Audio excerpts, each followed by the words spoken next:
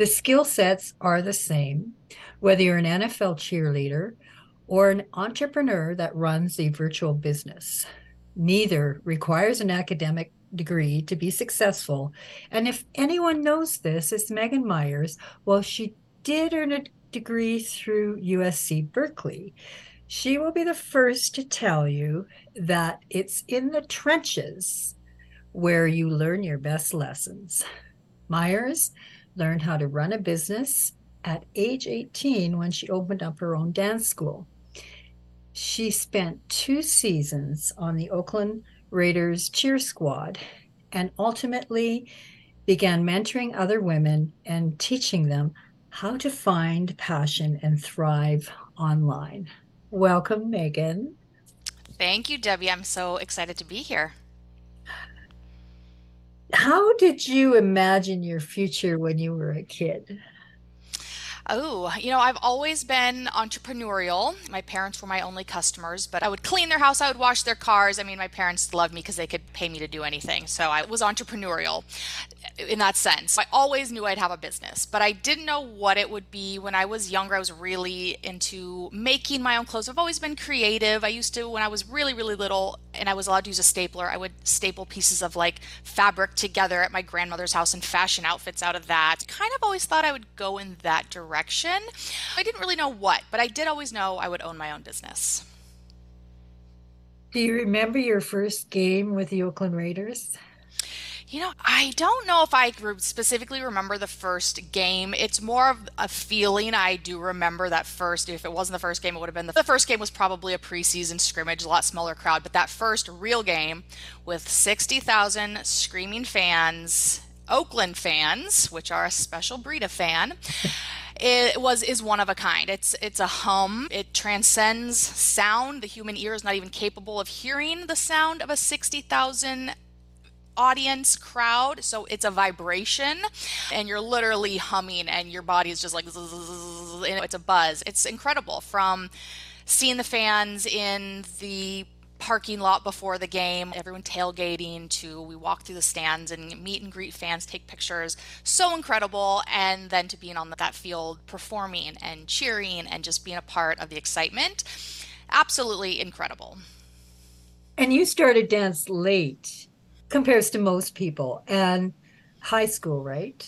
Yes. So I had taken a class or two probably late middle school, like eighth grade. So yeah, very late in life.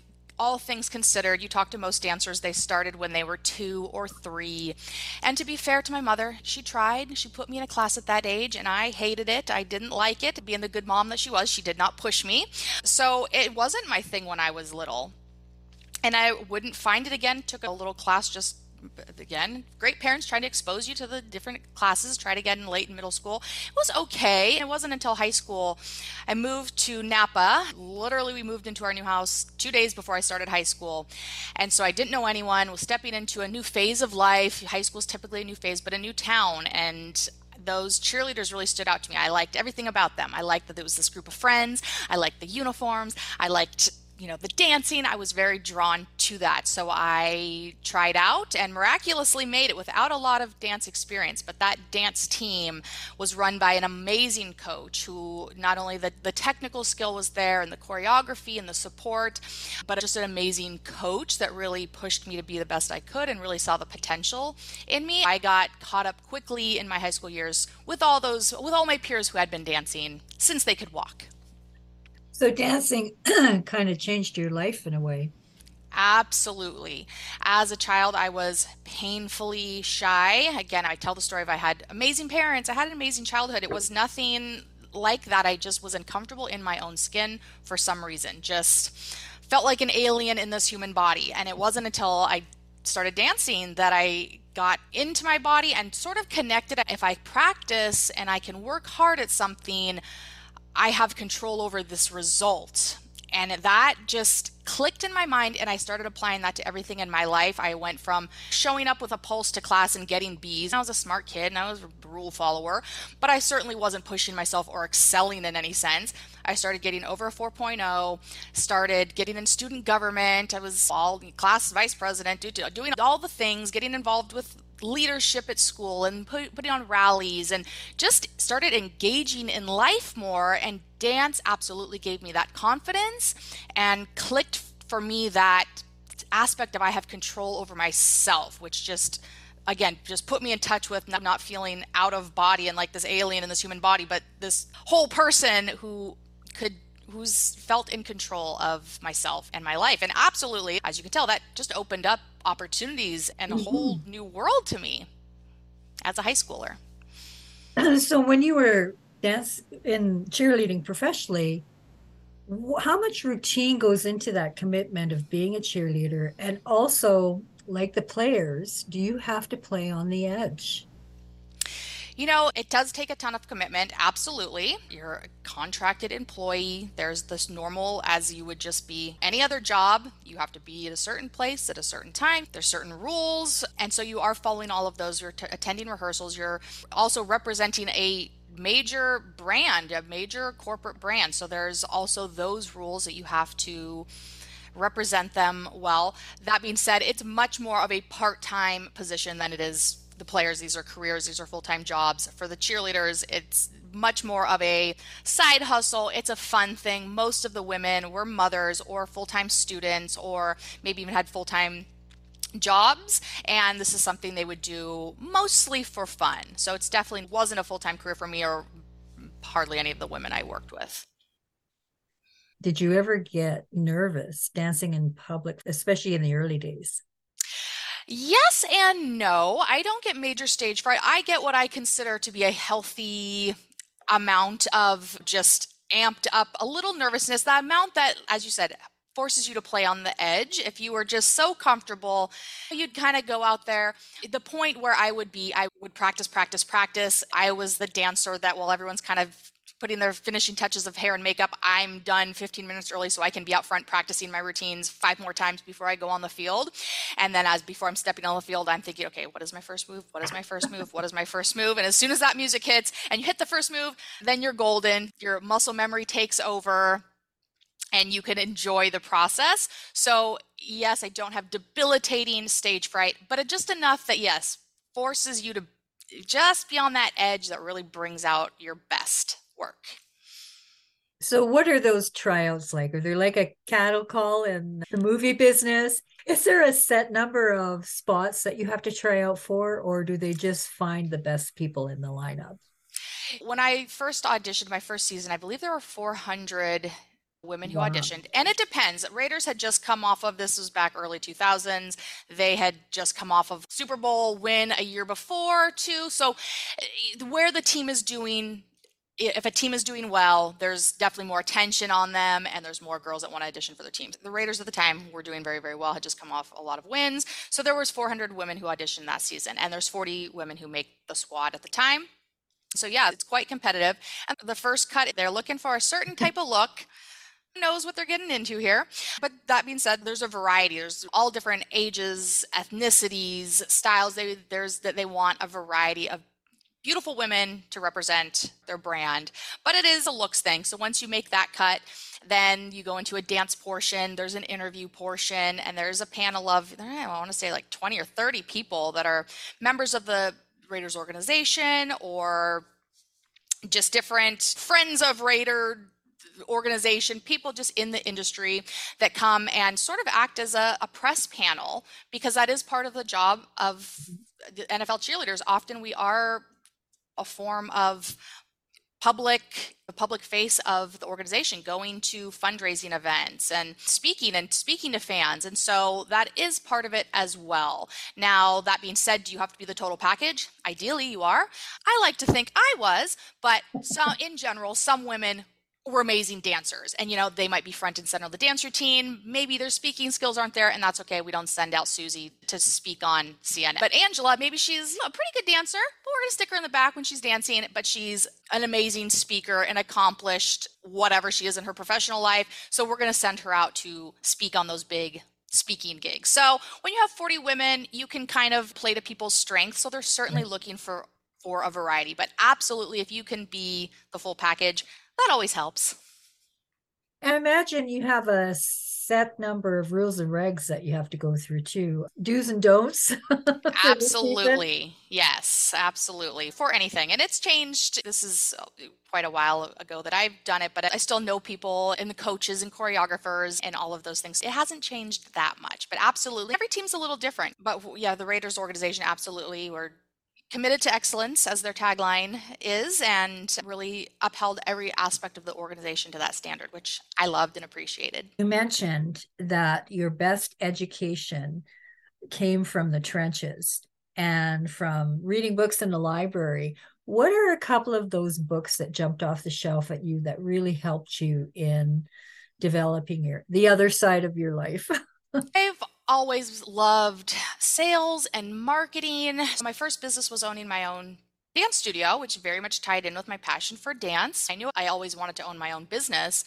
It just was a very natural fit to start teaching dance. I started when I was 18. That being said, I had this passion and I knew how to teach. I had all that. But then once you get in a couple months, it's like, well, gosh, I'd like more students. How do I get them?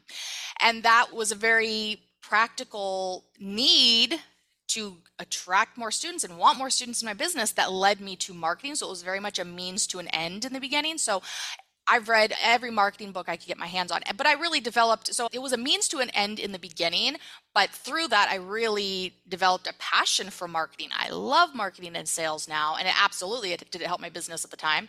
Absolutely. And now that's really helped me to do what I'm doing today, which is really being a marketing expert for other women. Many people, I don't get it myself. They hate marketing. It's like you listen to podcast after podcast in the business world. And so many people talk about how they hate marketing. I just am like, I don't understand. I don't get it. I think this is great. Nothing could be more natural or easy in the world. I mean, you're helping people and packaging things up, and it's just communications. And so I think it's just wonderful, and it's a duck to water in marketing world. So to answer your question, I love Dan Kennedy. So I very much came up in the direct response marketing world. It's a scrappy world. I didn't have to have $1 million budget. I could take $100 and turn that into a new dance student for my studio. So it's very practical, very grassroots, very scrappy. That was very much where I was as an 18-year-old entrepreneur. And so that really resonated with me. And most importantly, I got results. So I learned more of it and I got better results. The proof is in the pudding, as they say. Also, the fact that you were in front dancing and even your experience with the NFL, that puts you out there. You have all those skills that you're developing naturally. And that is exactly what you need for marketing.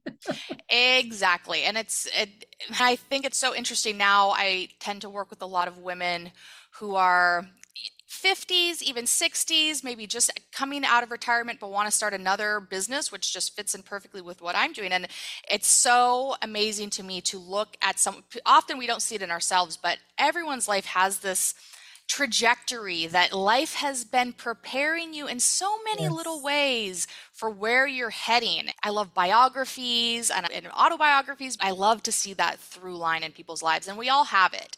And yes, for me, even before when I was right out of high school, I was Miss Napa County in the Miss America organization. So that pageantry world, even though I kind of think, oh, so silly, looking back, it really helped to polish me. Again, you train in speaking and poise and interview skills.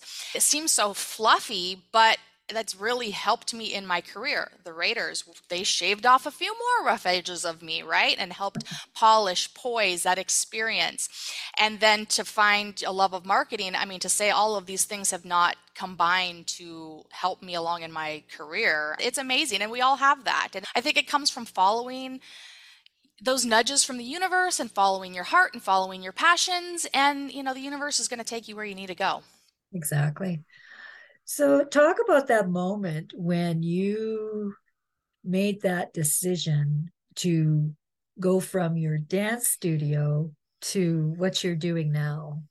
Yeah, so I owned my dance studio for about 14, 15 years, and I loved it. I was a proud workaholic, as I like to say. I loved it. I was in my 20s most of those years and really had nothing else to do. I wasn't digging ditches. I was teaching dance, I was choreographing, I was producing dance recitals, fun things. So to be doing it 24/7, I would rather have been nowhere else in the world.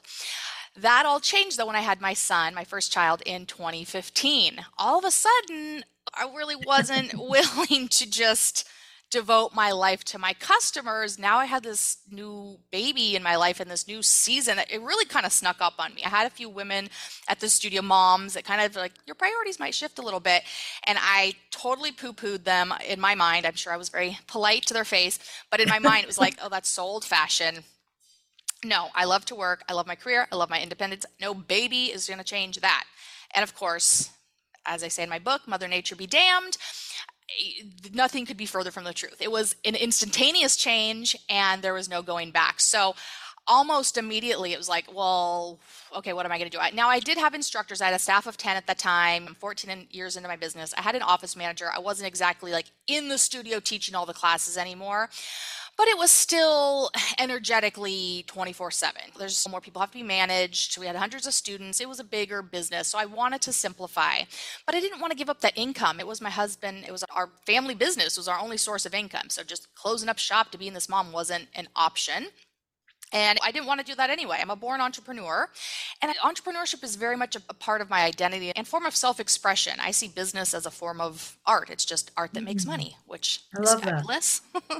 So I didn't want to give that up. So in that, I ended up hiring a consultant, and I thought I was going to be taking this program I had created with all my marketing savvy over the years called Princess Ballerinas, which was my most profitable program. It was the most developed, had all these lesson plans, these marketing systems. I consider it my Mona Lisa of my dance studio years. It was just perfection. And so I hired a consultant. I thought I would just open up a couple Princess Ballerina locations. And it was this outside consultant that said, well, why don't you just package it up and share it with other dance studio owners? And it was like, oh, I could do that? Yeah, that sounds amazing. And that's what I did. That is something I could do from home. That's exactly what I did. So 6 months later, I ran a Facebook ad, started promoting it to dance studio owners. I have a lesson plan subscription called Princess Ballerinas. I share that whole program via a simple subscription, digital, I've shared it with over 2,000 studio owners around the world. And going back, when I launched it, I was so nervous about it, but it worked. And I thought, this is too good to be true. Kept waiting for the other shoe to drop, kept waiting for just, because it cannot be, money cannot be this easy. My life could not be this easy. This does not work. I believe in hard work. That's what had gotten me this far. But it was easy. I was making more running. I had my studio with, 7,000 square foot studio, hundreds of students, staff of 10, and I was making more for my online business with no staff, no overhead, no expenses, sending one email a month to my hundreds of subscribers. And it was just, so when the other shoe didn't drop, 6 months later, I'm like, okay, this seems to be legit. So then I started to develop, or started moving into how can I sort of phase out of my studio and just do this full time? Because this very much suits me as moving into this mommy phase of my life. I get to be the entrepreneur. I get to still have this great income. I get to build upon what I've been doing. I'm not giving up anything. I'm adding to, and I'm making a bigger impact than I would have made keeping my local studio. So You're global. exactly. It was an absolute paradigm shift is the only way I can describe it. I was able to sell my studio. Another local studio was expanding. They needed the space. They took on the classes, the staff, everything, which I felt good about that could continue even though I was stepping out. And then I was footloose and fancy free. I've been doing that for the past 8 years now. Wow. And the other shoe has still not dropped. So I think it's a real thing. I don't tempt the universe now. Don't tempt the universe. So, what inspires you outside of what you've already done? What inspires you? For me, everything comes down to I'm really big on just living life on your terms. So another step in my journey has been for about the past couple of years, I help other women create a freedom-based business online, virtual, no staff, no employees, unless they want them. Just simple digital products, packaging up their passion and expertise and turning it into their own online business. That for me has been what really excites me. It's like life on your terms can mean so many different things. So for me, I'm very much a homebody, very much still in the family season of my life. So for me, life on my terms is just being able to be at home, be go on field trips when my kids have field trips, be the mom I want to be, and also have this amazing career that's engaging and interesting, but it is flexible. So for me, that keyword is flexible. So that's what interests me. I'm still a workaholic in the sense that it's my work is my passion and my work is my hobby. I love it. It really is my hobby. I mean, if I'm not working, I'm taking care of my kids and I'd have it no other way. It's my fun, the work I do. It's helping others to create a life on their terms as well, because it is a paradigm shift. Even though I've been in this world for 8 years now and it seems so like, oh, why doesn't everyone do this? It still is kind of strange to the larger world. Most people still understand the commute and a corporate job, and or if it's a business, they think that means like putting things in a box and shipping it to people or setting up a little coffee shop. And there's sort of this third option. So that's what I'm really passionate about today, is having conversations like this and just spreading that opportunity out there for anyone who wants to learn more. Just know that it's a third option. Yeah. I love how you talk in seasons, Yes, it's such a natural thing, right? The world right? operates in seasons. Yes. Well, and also sports. Yes, sports seasons, nature seasons, people in seasons. And absolutely, what worked for me in my 20s did not work for me in my 30s. And what I find now in my 30s with my online business, I very much want to be hands off, because I was going from the extreme with my brick and mortar was like seeing people every day, hundreds of people, and it was very physical. So I went the extreme other direction with my first online Yeah. business. It was like, I just want to email you people and send you my ideas and you pay me. I didn't talk to anybody except via email and things like that, but I didn't do any one-on-one work. I'm 39 now, and as I'm moving into yet another season of my life where my kids are a little bit older, although I have a 2-year-old, so I'm still in that phase. I love working with people now, and I love doing these podcasts where I get to Mm. connect with people. I love working one-on-one with clients now to help them create their online business. So again, what worked for me in my 30s, which was very distanced, isn't working for me as much now. Now I have a hunger to connect more and collaborate Yeah. more and be more one-on-one and go deeper with people to help them with their things. So that is all to say, what works for you now may not work for you later. I work with a lot of women, late 50s, early 60s. That is a very transitional point for a lot of women. I say the 60s are your new 40s. So I work with a lot of women. They're retiring from the job. They don't want the boss or the commute anymore, or they maybe have sold their brick and mortar studio or business, or they kind of got one foot into retirement. But they have this wealth of experience and knowledge. When they hear me come along with, oh, they could package that up and they can, coach people or just get on the phone a few times a week or create a simple business that allows them to travel, see their grandkids, do whatever, just have a freedom-based income that still allows them to make an impact on the world and expand their legacy in a freedom-based way. That really speaks to women in that age group. And I love working with them because they know who they are at that point. I'm obsessed with seeing that trajectory in people's lives. I think it's just Right. endlessly fascinating. By that stage of your life, you have this really amazing body of work. You have this amazing trajectory. And my brain works where they don't always see it, but I can look at it and it's like, oh, this people would love this, or we should do this. And it's always like, yeah, I just never thought of that before. It just kind of really works out well in that. But yeah, to say that what worked for you then doesn't have to work for you now. That is so perfect and so true. Thank you. Thank you for being here, Megan. It's been my pleasure. Thank you, Debbie.